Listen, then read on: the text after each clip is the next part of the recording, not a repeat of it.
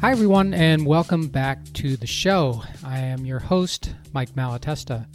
On this podcast, I dig in deep with every guest to get to the roots of their success, to discover not just how it happened, but why it matters. My mission is to expose the ideas and clues you need to inspire, activate, and maximize the greatness in you. Hey, everybody, welcome back to the show.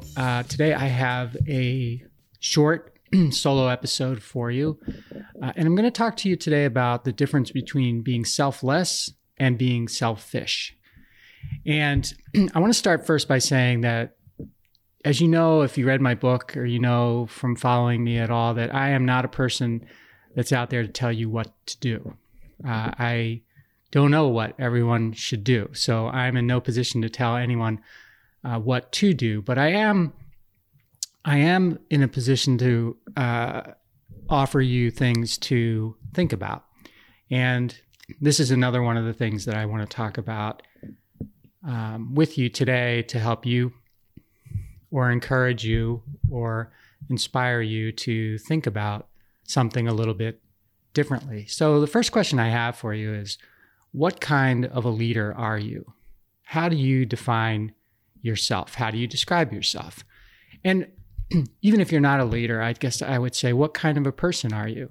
How do you define yourself? How do you describe yourself?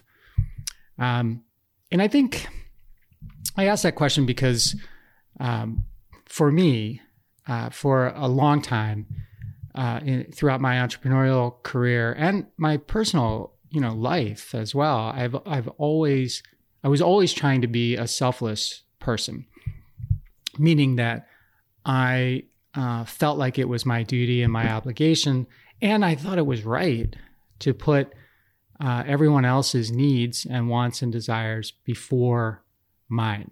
So I call that being selfless. And there's a lot of good things about being selfless, right? Like coaches are selfless and teachers are selfless, and we describe or we associate a lot of good things and good people with the word selfless. And I never want to give up that, right? Because there's no way I can say, well, being selfless is not a good thing. It is a good thing.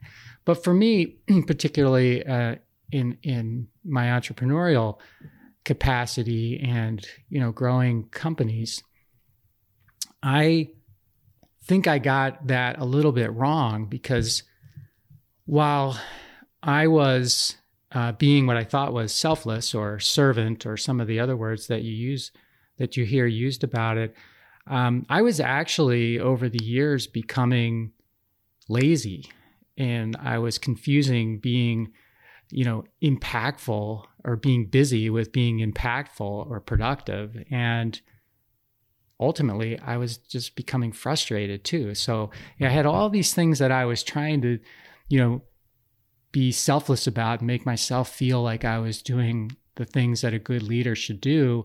And the results of those things was that I was becoming lazy.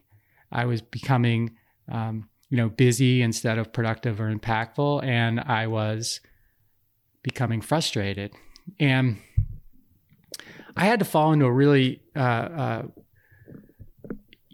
deep pit that I happen to call the valley of uncertainty. I had to fall into that deep pit and wallow around there in my frustration for a while. There were a lot of things that led to that, but the reality was I was in this place in this valley of uncertainty, and I just didn't know what to do. And I was thinking to myself, how could all of these things that I've been doing, putting everybody first and doing all these things, or at least in my mind, that's what I was doing, and end up here in a place that I didn't like, in a place that I didn't think I deserved, and in a place that I was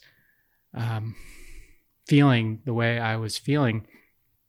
And after wallowing around in there for a while, and then finally, reaching out and sort of getting some help, which I'd never done either, it became clear to me that I was thinking about this all wrong, because instead of being selfless, I really needed to be selfish. And I mean, selfish has a terrible connotation. People don't like the word, at least the way that the word is generally ascribed to other people, because it's not a pleasant thing to be thought of or called. It's not like self-confidence or self-motivating. It's a bad self, not a good self. But regardless of that, and you could choose another word for it if you'd like, but I chose the word selfish because I really needed to understand where I was going and where I wanted to be, what I wanted my future to look like. And being selfless wasn't getting me there. In fact, it was really getting me further and further away from there, because when I was being selfless, I mentioned, lazy, and I was being lazy because I was doing all these things, to put other people first and put them before me, but I was also putting their work before my work. And I was basically ignoring the work I was supposed to be doing as leader and as the entrepreneur, because I could do all of these other things and I didn't have to do that hard work. So when I decided to get selfish, it really gave me the clarity to understand that in order for me to ever be selfless, I had to be selfish first so that I could be very, very sure about what I wanted. And then I could convey that to everyone on my team. In this particular case, and if you don't have a team, it could be to, your friends or your colleagues or someone around you, because you need them to support you to get to your goals. So when I got selfish, I became way more focused. I became, and I don't want to use the word visionary, but I became it helped me to start to see things that I hadn't been seeing before, and that people on my team and around me hadn't been seeing at all either. And then on top of all that, it made me happy. And when I was clear about all of those things, and I was focused and I had vision and I was happy, I also had confidence. And when I had all of that whole package, I could go back to my team, one, and I could lead, which I hadn't been doing. And two, I could help them because I needed them to contribute in a much bigger way in order for this to work for me. I could go back to them and be very clear about empowering them, providing the direction, giving the autonomy, and benefiting from the talent that I had in my organization, that while I was being selfless, or while I thought I was being selfless, I was I wouldn't say I was completely ignoring it, but I certainly was discounting it. And that was a really big mistake. So my lesson for today is just think about it. Think about how you describe yourself and who you are. And if you are selfless, that's great.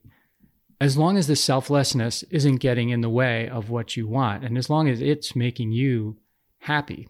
But if it's not, try thinking about becoming a little bit selfish, because as I said, when I did that, it really, really made a difference in how I thought and how I led and how happy I was.